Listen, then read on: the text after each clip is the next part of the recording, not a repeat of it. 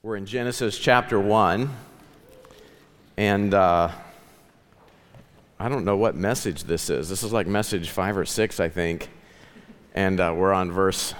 We'll be starting. We'll actually be progressing from verse 9 today. I promise you, the pace will speed up. Okay, but we're gonna get to work. If you want a set of hard notes, just keep your hand up till somebody finds you. But we're gonna pray, and then we're gonna get to work. There's a lot in Genesis chapter 1, and so if we're passive, we're not gonna get it, right? We want to be ready students. We want to be like Samuel. We don't want God's word to fall to the ground. We want to be like Ezra. We want to be a ready scribe. Amen? So turn to your neighbor and tell them, Pastor's getting ready to pray for you, and then you need to get to work. Okay? We need expectation.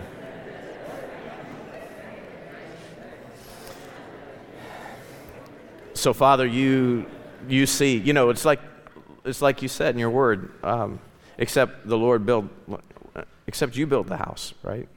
Then we labor in vain. And Lord, it's interesting that it pleases you to take weak and foolish people, and according to 1 Corinthians chapter 1, you use the rejected of this world to bring great glory to your name. And so we're just all gathered here at 40th and Walnut saying, God, we're qualified for you to be greatly glorified in and through us. And so, Lord, would you have your way with this time? And we're going to see a lot of facts about creation, Lord, and be in awe over who you are and what you're able to do.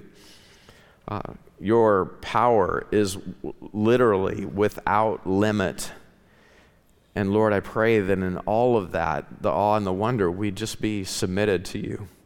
That, Lord, we'd be full of faith that you can speak to our heart and we'll be changed. Lord, you can place your word in us and we'll be conformed to the image of the Lord Jesus Christ. And just as you've had your way with nature, and nature has to obey your word, Lord, so also with us as your children.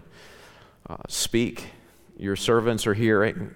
Lord, have your way with us for your own glory. We pray in Jesus' name. Amen. Okay, so we left off with day 2.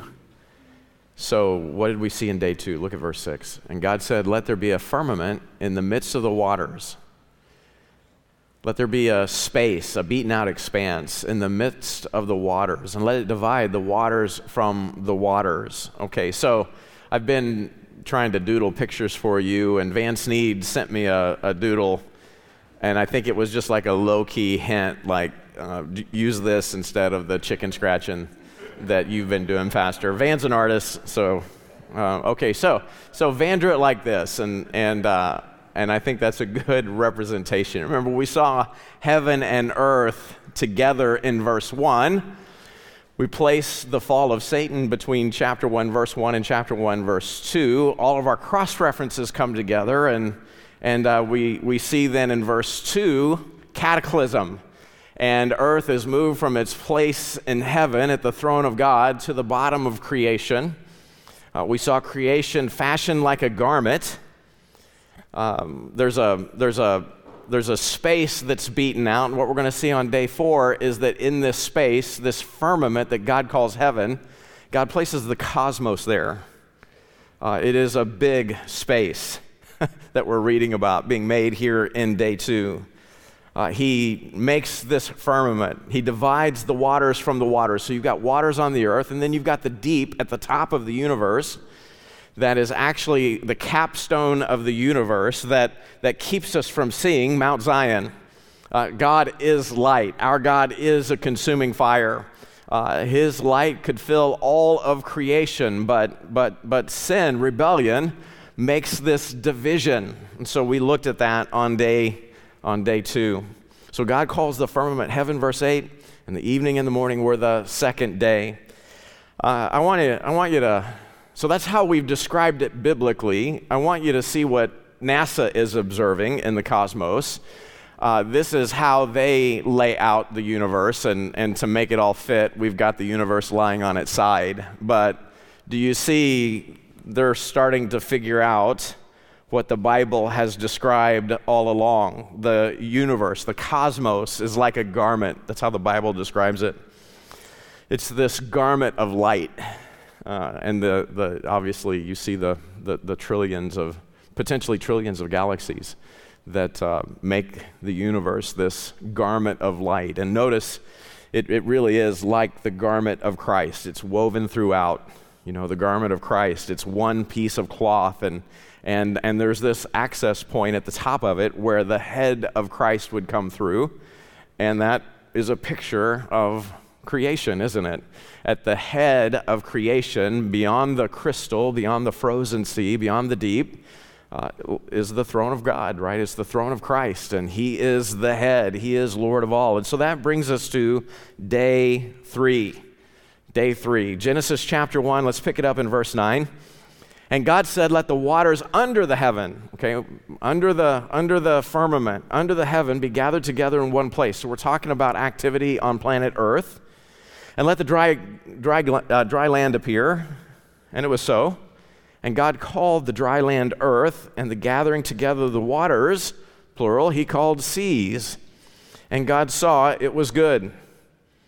So let the waters be gathered together unto one place. Let the dry land appear, and it was so. Now think about this. This is actually the third separation that we've seen God make so far. Before, the first separation we saw Him make was from light and dark. He separates light and dark, day and night.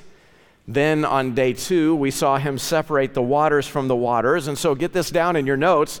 For a proper creation, there must be separation. Hello, somebody. If you're going to be a proper creation, there's going to be some separation in your life. You're not going to be able to be bonded to any and everything, are you? There has to be separation. Light cannot be mixed with dark.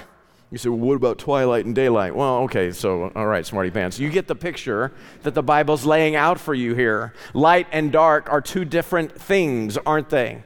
And this is what the Bible's talking about in 2 Corinthians chapter 6. What concord does Christ have with Belial? Come out from among them. Be separate. That's the call of God to His people. And we'll see that here in 2 Corinthians chapter 6. What do we need to be separate from? Well, verse 14 says, we're to be not unequally yoked with unbelievers. Be ye not unequally yoked together with unbelievers, for what fellowship hath righteousness with unrighteousness? And what communion hath light with darkness? And what concord hath Christ with Belial? Or what part hath he that believeth with an infidel? And what agreement hath the temple of God with idols? If God bought you, if God saved you, if Christ shed His blood to purchase you back from your bondedness to the world and sin and its devil god, come out from among them and be ye separate. We live in a day and age when the church at large is selling Christianity as world light living, right? Worldly living, just light. Go easy. Don't get full on drunk. Don't turn into a full on crack whore. But live lascivious. I mean, what a mess. Come out from among them. Touch not the unclean thing. What agreement hath the temple of God with idols? For ye are the temple of the living God. As God hath said, I will dwell in them and walk in them, and I will be their God, and they shall be my people. You do not belong to you, believer. Your body, it was bought with the price of Christ's precious blood. You do not belong to you. Your body is the temple of the living God. So as a steward, as someone who is to manage the things of God in your life, you don't own you. You actually manage you for the glory of God. God owns you. This is the temple of the living God. This is why I don't get to do with it what I want to do with it. My flesh doesn't get to do what it wants to do. If my flesh had its way, it would be oatmeal cream pies every day, all day, 7 days a week. 52 weeks a year. Oatmeal cream pies are right up there with the chocolate no-bake. The chocolate no-bake, pinnacle of cooking, the cooking world, the pinnacle of culinary achievement, chocolate no-bake, oatmeal cream pie right there. To prove I could prove the point. By this time next year, I could weigh 350 pounds. Hand to God. No joke. I could do it. I don't get to do that. I have to keep under my body because it doesn't belong to me. Come out from among them. Be ye separate, saith the Lord. Touch not the unclean thing, and I will receive you, and will be a father unto you, and ye shall be my sons and daughters, saith the Lord Almighty. There's got to be a proper separation if we're going to live as proper creation. You're in the world, but you're not of the world. You don't belong to the world. You belong to another kingdom. You're citizens of heaven. We serve the King of Kings and the Lord of Lords. God's calling us to another way of life. There's got to be separation. Okay, look at verse 9 again. So the waters under the heavens are gathered into one place, the dry land appears. And so there's just several interesting thoughts here, and you just want to get this down in your notes. You can reflect on it later, but what we're looking at are the waters under the beaten out expanse, under the heaven, the outer space. The waters on the earth, and the earth now, remember, is now positioned at the bottom of creation. And in verses 6 through 8, we saw him divide the waters to make space for the cosmos, but now he's dividing the waters on the earth, and they're gathered, notice this, into one place. So the waters are in one place, yet they're described in the plural. He calls them seas and waters. So the picture there is, and we're not there, we don't have satellite imagery from this time. I can't tell you what it looked like, but the idea is that the sea, the waters are gathered into one place, and yet they're separate bodies. So just like the seas today, the seas of this time are interconnected with some kind of obvious channel system, so that the waters are in one place, but yet they are separate bodies. Does that make sense? So the waters are gathered together in one place. He calls them waters and seas. So I don't know what to tell you beyond that, because I don't know. But the result is the dry land appears. And here's what you need to understand. It was already there.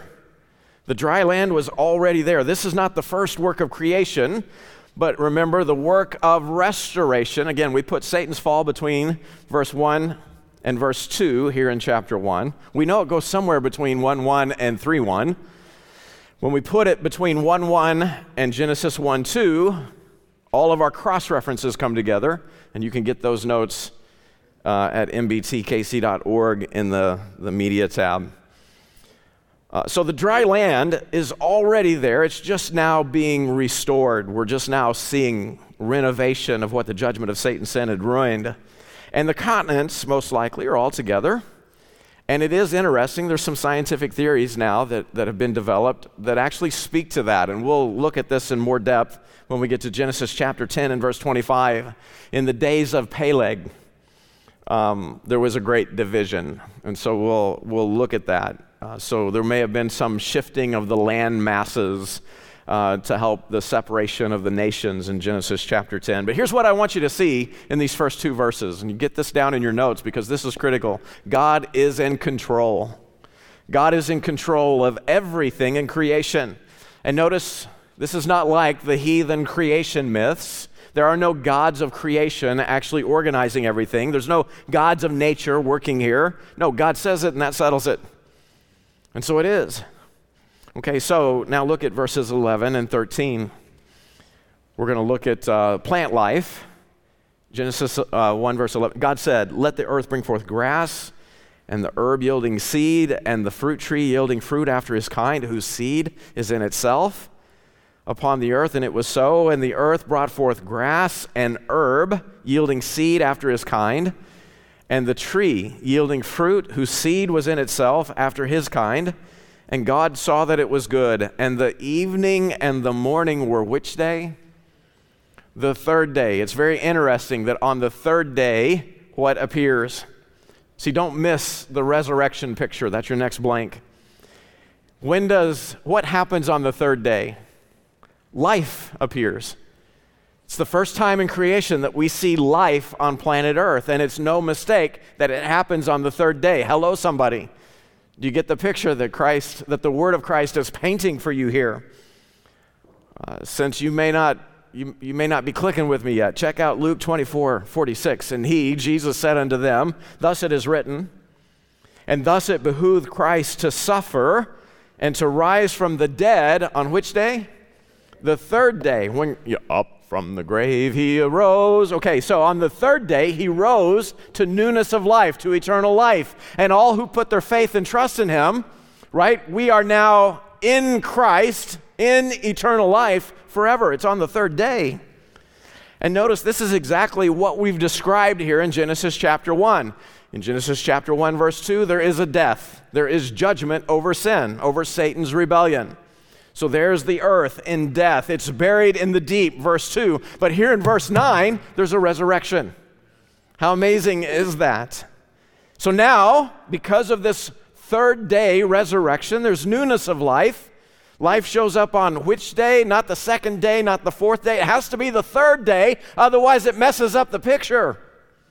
Check out Romans chapter 6, verse 3. Know ye not that so many of us, as were baptized into Jesus Christ, were taken outside of time and slammed into the person of eternity? Don't you know you have sidestepped the time stream? Look at the text. Look at Romans chapter 6. Don't you know you were baptized into his death? Therefore we are buried with him, with Christ, by baptism into death, that like as Christ was raised up from the dead by the glory of the Father, even so we also should walk in newness of life. For if we have been planted together in the likeness of his death, we shall be also in the likeness of his resurrection, knowing this, that our old man is crucified with him. Do you see the language? You see how the time frame of your salvation is being described in Romans chapter 6? Your old man is, right now, present tense, crucified with Christ 2,000 years ago. How is that possible? Is it today or 2,000 years ago? Yes, in Jesus. Do you see that? He is the Alpha and the Omega, the beginning and the end. He is the one who created space-time. That's why you can be reckoned dead in Christ and alive in Christ. I mean, how amazing is that? God's got all the bases covered for us in the finished work of Christ at Calvary. Our old man is crucified with him. Why? That the body of sin might be destroyed. For the first time in your life, now that you're in Jesus Christ, you don't have to do what this body of sin says anymore. You're not bound to it anymore. You are crucified with Christ. And the next time your body of sin, your body of flesh is saying, feed me, satisfy me, do what I want, let's follow after the pleasure of sin for a season. You can say, hey, dead man, you're crucified with Christ. You don't get to bully me anymore. I hear what you want, but you're not getting it. It's too late for you, old man.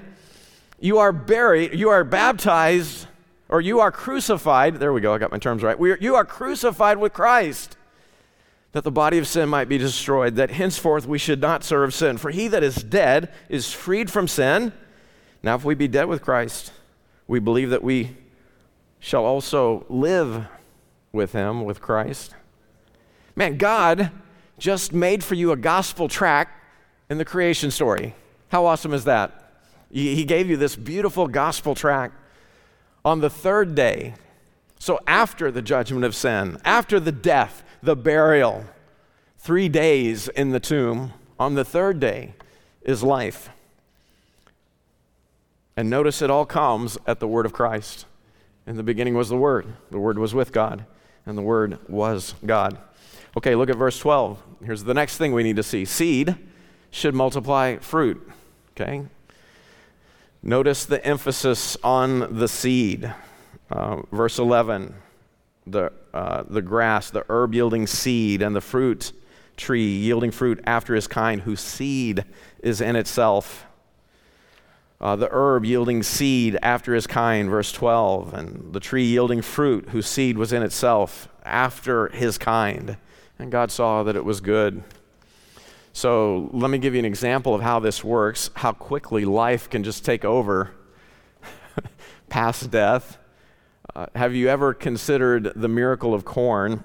In the book, Exposing Darwinism's Weakest Week, here's this illustration.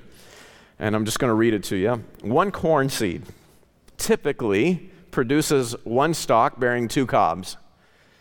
Each cob will have 400 to 600 kernels per cob. Thus, one seed multiplies itself 1,000-fold or more in one generation. It's pretty fruitful, isn't it? 1 to 1,000 ratio of fruitfulness. Oh God, help us to be like a corn grain. If you plant those 1,000 seeds from one stalk and each grows to maturity, and each stalk bearing 2 cobs with an average of 500 kernels per cob, well then that's 2,000 times 500. You get 1 million kernels of corn. That's in the second generation. Hello, somebody. And if you plant those 1 million kernels and each stalk grows to maturity, you get 1 billion or more corn seeds in just 3 generations. This is an example, right? It's 1,000-fold multiplier each time. This is just an example of the bounty with which God has filled the world for man's benefit. Such is the tremendous reproductive power of DNA, especially in the primary producer plants that must generate sufficient food biomass so that all consumers, including we humans, can survive. God made it so that food can flourish, so that everybody has something to eat.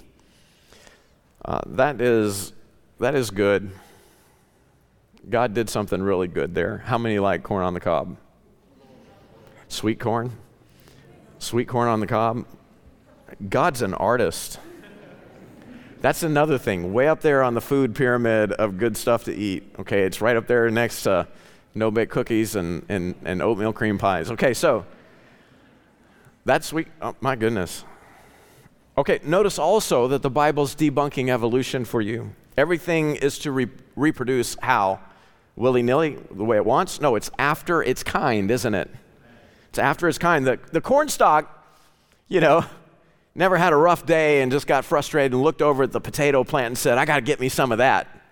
That never happened, right? Corn just reproduces with corn, and that's it. End of story. So over and over, you see, after his kind. After his kind is another phrase that's used 10 times in Genesis chapter 1. Remember, we saw the 10 commandments of nature, and God saying, it is good. Here's another phrase that God uses 10 times so that you won't miss the commandment of creation. There's no space for evolution. Everything reproduces after its kind. And so get this down in your notes. This destroys the theory of evolution, which cannot produce even one change in kind. The theory of evolution will never show you a jump from species to species. Ray Comfort a few years ago came out with a movie called Evolution versus God. And he makes this point in his interviews. He says, no one can show a change of kind or species in the fossil record. And as he's interviewing these evolutionists, he keeps asking them about this. And one professor said, well, creationists lack imagination. Well, you bet we do. We're not making up stuff. We're not making up fairy tales like they do down at UMKC, do we? Yeah, we lack imagination. Well, you got to fill in the gaps. You got to be creative you got to be imaginative in order to make the theory of evolution work. Well, we don't fall for blind faith. We don't fall for tricks like that. I don't like the fact that there's a creator God, so I'm going to make up ways to ignore him. No, yeah, okay, so we lack imagination. Amen. God affirms that there is no change from one species or one kind to another, but his design does allow for adaptation within the species. Now, that's amazing. Why does God allow for adaptation within each species? Well, so that life can adapt, right? Life can assess, it can overcome, it can adapt and survive and thrive. This is why whenever you'll see areas where there's food shortages, people get short. Why? Because a 90-pound body is a whole lot easier to keep alive than a 200-pound body. I can attest. The seed is in itself. So notice something else. Only life can come from life. You got to have life if you're going to get more life. And God said it, so life, right? How did the life first show up? Well, God spoke it into existence. In him was life, right? God, I am the way, Jesus said, the truth and the what? The life. Life had to beget life, had to bring forth life. So get this down in your notes. Reproduction only comes from existing life. You say, well, duh, why is that such a big deal? I'll tell you why. Everything had to start with God himself. In other words, you can't throw an eternity at dirt and get life. Dirt plus time, no matter how many millions or billions of years you throw at it, it cannot produce, it cannot make life. And yet that's what modern science, wait, let me pull out my air quotes. That's what modern science, falsely so-called, says what happened. Says, just throw enough time at dirt and you get Superman. That must have happened. Okay, well, who's following fairy tales? By that logic, dirt plus time equals Superman, because that's exactly what evolution is saying. We'll throw billions of years at dirt, and we'll get life, and we'll throw millions of years at that, and we'll get evolving life that's going to result in the pinnacle of humanity, Homo Deus. We're getting ready to replace Homo sapiens. We're going to be Superman. We will be standing in the place of God as God, showing ourselves that we are God. Have you been checking out what they're saying about the coming singularity? They're just saying in a few short years, we will be gods. Come on. That didn't work out for Satan. How's that going to work out for the oligarchs? By that logic, you throw enough time at dirt, anything could happen. Tell any story you want. Sure, a monkey's your uncle. Claim it with no proof whatsoever. Real science, okay, get this, if this is not in your notes, you need it in your notes. Real science is limited to only what can be observed by man. So what that means is real science can't tell us anything about origins, anything about creation, nothing about the origin of our species. A wise man once wrote, in the first page of the Bible, a child may learn more in 1 hour than all the scientists of the world, than all that the scientists of the world have learned without it in thousands of years. Science can't tell us much of anything. We don't know how they built Stonehenge. We don't know how they built the Great Pyramids. Science doesn't know how to make a blade of grass or even a single-celled organism. Science can't do that. Science can't make its own. You've heard the joke, right? Science comes to God and says, we don't need you anymore. We have arrived at your level of expertise. And so, God, you are dismissed. And God says, well, let's see. Is that really true? And how about we have a little contest? We're going to make just a single-celled organism. We're going to see if we can do that. And science had evolved so much that they were able to do it. They were able to produce a single-celled organism. And they're patting each other on the back, and everybody's high-fiving, and God says, well, let's make sure that you don't need me. You have to now produce the elements and the items that you made the single-celled organism from. And so they do that. They get in their reactors and they build the elements out, and they're high-fiving and they're giving each other a lot of props for how smart they are and how much they don't need God anymore. And God's like, yeah, that's amazing. You did all that from dirt. Okay, now make your own dirt. Make something from nothing. So science can't tell us what happened in the beginning. They can't do it. They can't even make a single-celled microbe. They can't do it. So how are they going to explain the God who made everything out of nothing? How are they going to do it? Man, the Bible is a university. The Bible is an education. The Bible is wisdom. The Bible is theology. The Bible is anthropology. The Bible is biblical philosophy. And with it, you can have the mind of Christ himself. Man, that's amazing. That gets me fired up to know my Bible, man. Stick with the Bible. Okay, here's another thing we need to see this morning. Notice that this life, it must reproduce. So let's not miss the picture. Life must reproduce. And so here we see all of the trees, the grasses, the herbs.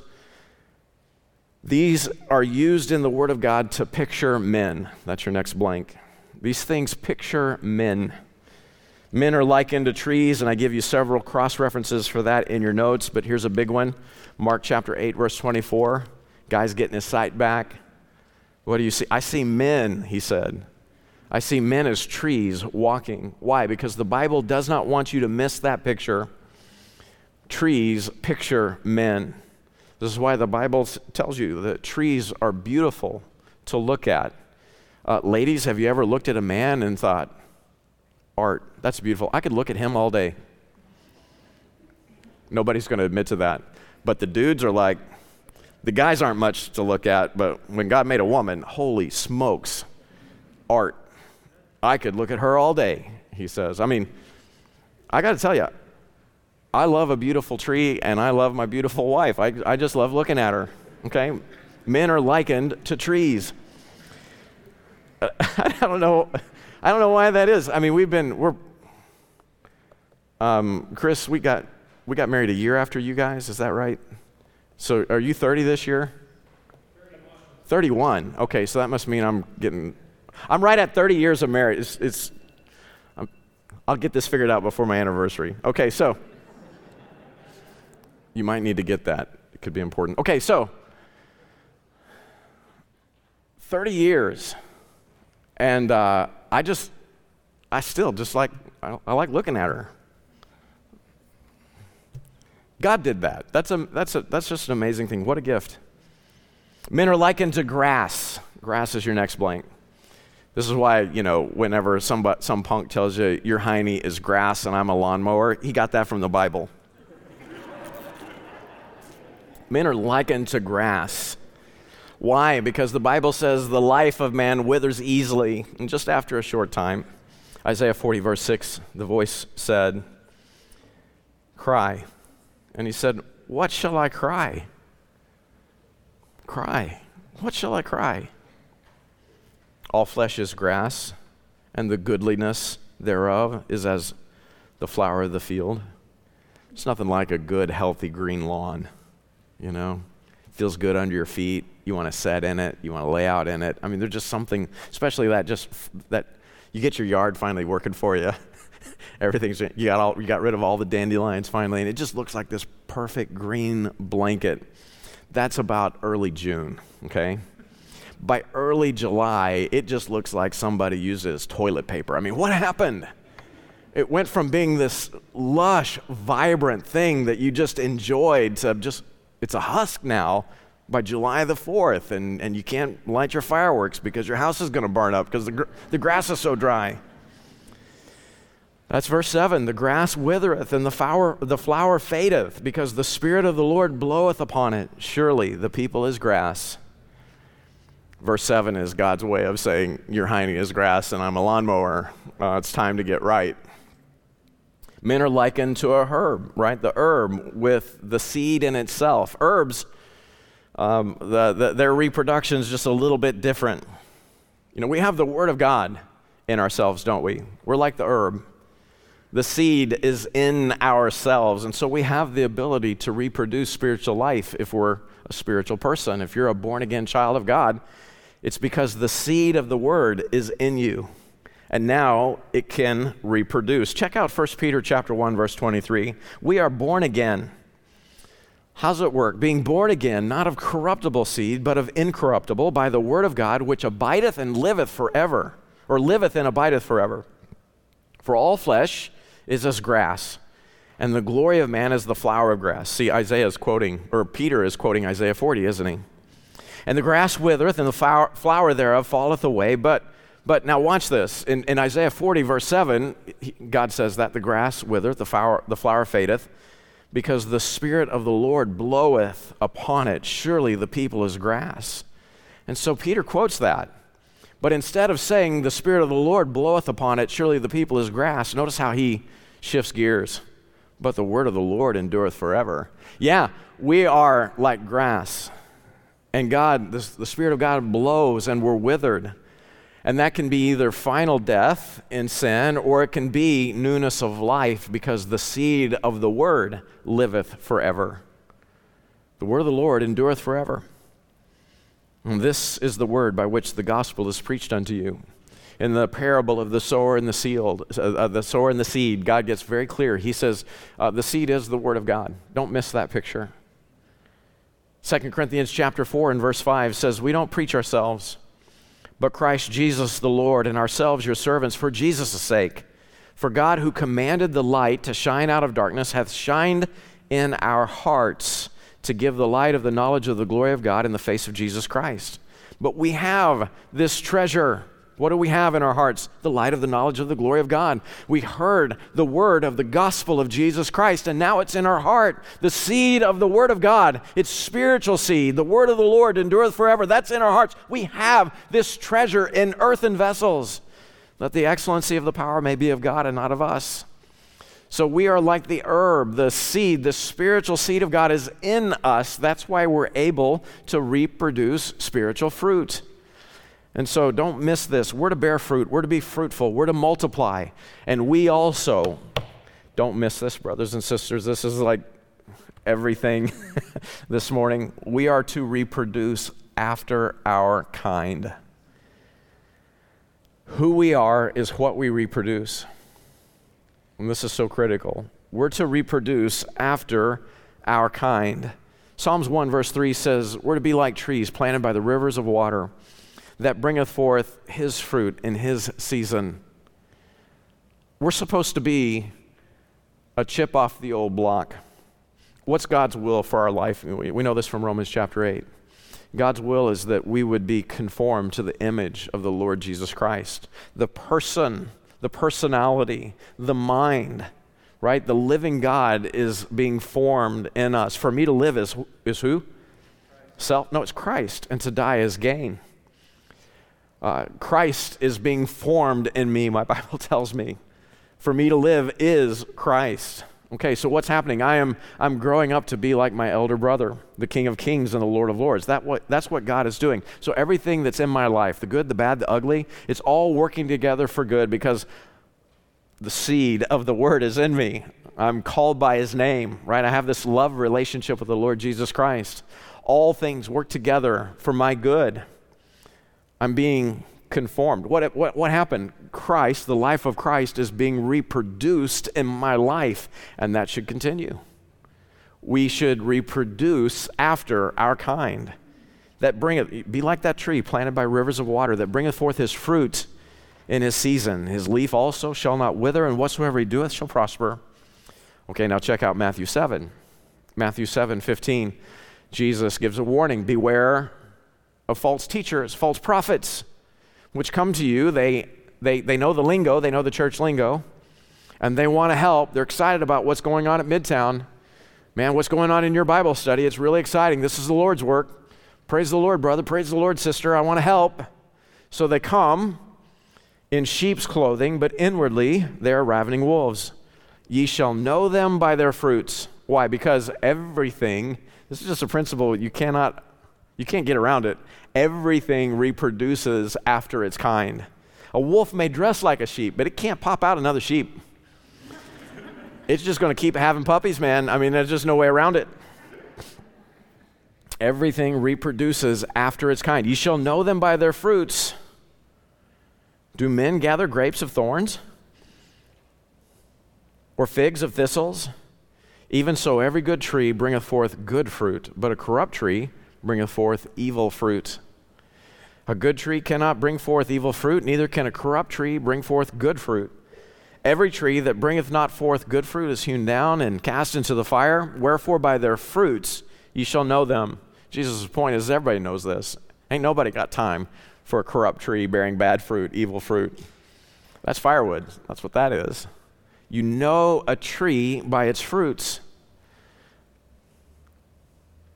Well, I can't believe you'd try to judge me like that. No one can judge what's in your heart.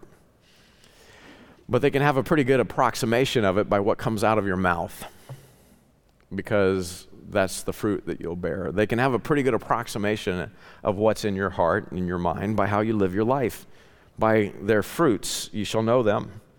God's word, tells us not to judge. There are things that are outside our purview, okay? I can't judge your heart. I can't judge your motives. All I can see is what you do. We're told to be fruit inspectors, right? So you say you love the Lord. You're wearing sheep's clothing. Stop howling, right? Let's work on your vocabulary. Stop howling. Start bleeding. Start bleeding. Quit having puppies.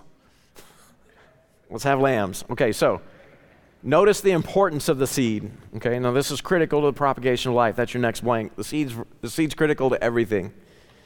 That's how life propagates. Look at Luke 8, verse 1. Again, very plainly, don't miss the picture. The seed is the Word of God. 1 Peter 1, verse 23. We're born again, not of corruptible seed, but of incorruptible, by the word of God, which liveth and abideth forever. How do you get the incorruptible, ever-abiding seed of the word of God? Well, Romans 10:17 told you how the seed was planted in your heart. Faith cometh by hearing, and hearing by the seed, the word of God. So believer, that is what's in you. That's the seed that is in you. That's the life, the gospel of God that is in you. And again, we just saw it. It's so critical. We look at it again, 2 Corinthians 4. This is the treasure that we have now in these earthen vessels. It's the seed of the word of God. So we don't preach ourselves, we preach Christ. We preach Christ and him crucified. That's what we do. Just like God commanded the light to shine out of the darkness, that light is now shining in our hearts to give the light of the knowledge of the glory of God in the face of Jesus Christ. Now that light is in this flesh, it's in these earthen vessels. So what has to happen? We need to be broken before God and man. We don't get anything done in the power of our flesh, in the pride of our heart. We have this treasure in earthen vessels. And so here's the question on the floor this morning. Are you seeing the life that comes from the seed of the Word of God? Is that what's coming out of your life? Or are you spiritually dead this morning? That's the question. When you examine your life, when you as a fruit inspector examine the fruit in your life, is it good fruit or is it corrupt fruit? Is it biblical fruit or is it evil fruit? What is coming out of your life? You'll hear preachers describe it this way. Let's say you are being accused and tried for being a Bible-believing Christian. And now you're in a court of law. Would there be actually enough evidence of that to convict you? Would you actually be pronounced guilty? Would they be able to convict you of that? What is coming out of your life? Or as you examine the fruit of your life, would you say, I know I'm a tree, but there's no fruit. Spiritually, I'm not producing. Spiritually, I'm dead. Well, I got good news for you. We've got a good deal on seed this morning. And you can purchase without price. You can have all you want. Get some today. Okay? This can be the start of the rest of your life, a whole new way of rolling. See, there's a principle that you need to understand. No apple falls far from the tree. In other words, you produce what you are. And so if you are, how did the Lord put it? A corrupt tree, Matthew 7.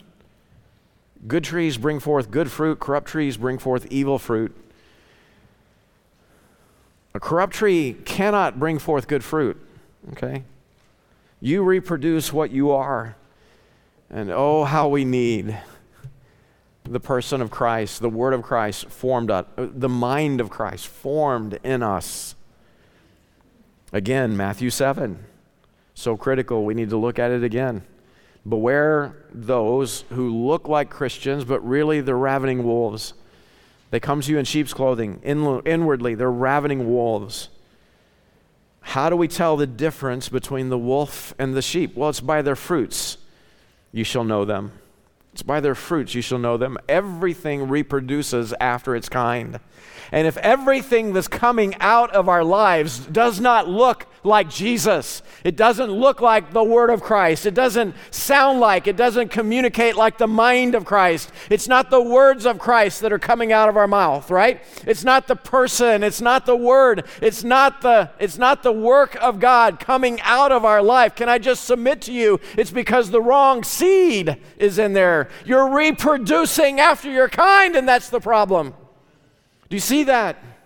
Man, God, I don't know why I can't live like a Christian. I don't know why. I don't know why I can't move forward in faith. I don't know why all I can ever seem to do is attend a church service from time to time. It's because the seed never made it into the heart. By the fruit, we can know. If all that comes out of you, right, if all of the fruit that's coming out of your life is foul, it's the wrong seed. You can't judge me, Pastor. I don't know what's in your mind. I don't know what's in your heart. What's coming out of your life? Is it fallen out to glory to God? That's the question. In Genesis, you get a principle that you can trace all the way through your Bible. Everything reproduces after its kind. And if MBT is going to be a soul-winning, disciple-making, leadership-equipping church, guess what? We got to have followers of Christ at MBT. They have to be born again. Do you know how many people are going to spend eternity in hell because they attended church services and they thought that made them right with God? Do you know how many people are going to be in hell because they did good works and they thought that now God owes them, that'll make them right with God? Do you know how many people will be in hell for eternity because they prayed a prayer in Sunday school? That's what I did in second grade, man. I don't want to go to hell, I want to go to heaven. Well, pray this prayer with me. And I didn't understand a thing I was doing or a word that I was saving, but after I got done, I was convinced I was going to heaven, and I was no more saved than this pulpit. Do you think this pulpit's going to be in heaven? That'd be kind of fun if we could haul it out. But no, man. This thing will be consumed in 2 Peter chapter 3. There's your homework. Do you know how many people will have been in services, they prayed prayers at God, and they'll spend eternity separate from Him? Wrong seed. Everything's reproduced. Why can't I get along with my wife? Why are my kids mad at me all the time? Why am I at enmity with people so much of the time? Why is this? Why am I so frustrated? Why am I so, whatever it is, man? I'm just so consumed with the cares of this world. I can't ever be happy or content with God unless my man is in the mayor's office or the White House. Come on. Wrong seed. Everything reproduces after its kind. But man, when the light of the knowledge of God is shining in your hearts, whenever you've got this right relationship with the Father through the finished work of the Son, and it's not through your works, it's not through your effort, you got saved by God's grace through faith, and now Christ indwells your heart by faith, man, that's everything. Moving forward, that's all that matters. And for you to live is to know Christ. For you to let Christ is your life, and the cry of your heart becomes, I want to know Him more. I want to grow in my relationship with Him, to know Him in the fellowship of His suffering. That's everything. I want to be made conformable to His death. The old man isn't running me anymore. Do you see the difference? As you examine your life, what fruit is being produced? Because everything reproduces after its kind. And I'm telling you, some of you here this morning, you are of your father the devil. And it's his lust that you do. The God of this world, there are two spiritual families, and you're either in God's family or biblically you're in Satan's family. You say, well, I'm the son of Mike Miles or whatever. Oh, that's in the flesh, okay? Spiritually, there are only two families in the Bible. I'd like us to bow our heads and close our eyes.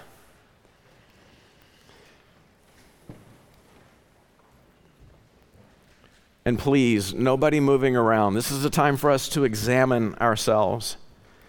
And I want you to think about something right now. After day 3, the earth is set to sustain mankind. All living things will have all the food that they need. Can I tell you that's because God is a good father? He's a good provider. Don't you know God is love? And so to build out creation, to build out beings just to watch them starve, come on, God's not going to have it. He is a good God. He is greatly loved and provided for us. He is a good father. The question is, are you listening? God's not willing that any would perish. Why are you so frustrated? Why is there no fruit?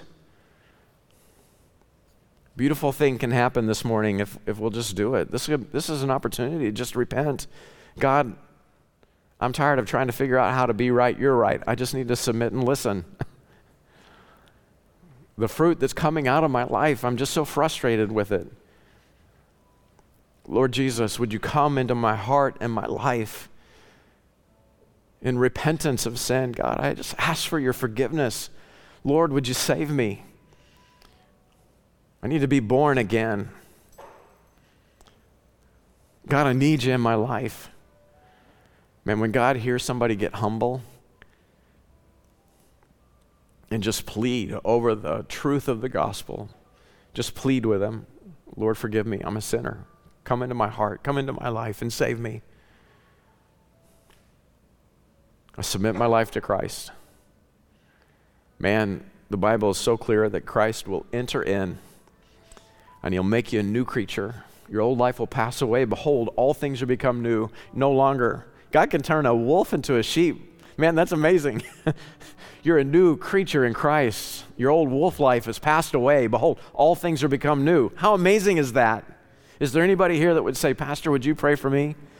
Because my life is bearing wrong fruit. I need Christ in my life. Pastor, would you pray for me? Is there anyone like that here this morning?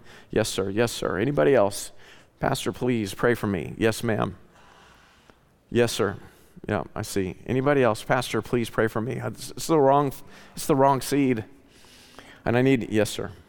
Anyone else? I need the word of Christ, the person of Christ, the life of Christ in me. Please pray for me. Only another moment. Okay, I see you in the back. Okay, yeah. I'm going to pray, and then you got a decision to make. You know, there's some of you are born again. You are saved. And you're not living Christ, you're actually living in the flesh. You're trying to root wrong seed. You're trying to root the wrong plant, you know? And that's frustrating because that'll never work. There's enmity between the spirit and the flesh, and they're lusting against one another. And that's just a cause for frustration because the Holy Spirit's grieved in your life. And can I just tell you, God is gracious. Man, if there's, he remember what he told the disciples to forgive not 7 times, but 70 times 7? You know, I mean, that's amazing to me. Just humble yourself, confess, start following. You'll probably trip up again. I don't know, maybe not. God is gracious to pick us back up, to lift us back up. God is gracious. He is in the business of restoration. I say this a lot here. I want to say it one more time. God's worth being right with. Amen? Let's be done with the excuses. Let's be done with the reasons for why we can't move forward in faith. Let's humble ourselves under the mighty hand of God. Father, you see all of the hands, and there's so many of us that it's the wrong fruit. And Lord, you've opened eyes today to see that it's the wrong seed, and that's the root issue. And so, God, we're a bunch of, in so many cases here, you see so many hands. It's withered grass, withered plants, withered life that Lord, your Spirit is blowing, and it's either going to be to destruction or restoration. The Spirit moved on the face of the waters, and then light shone.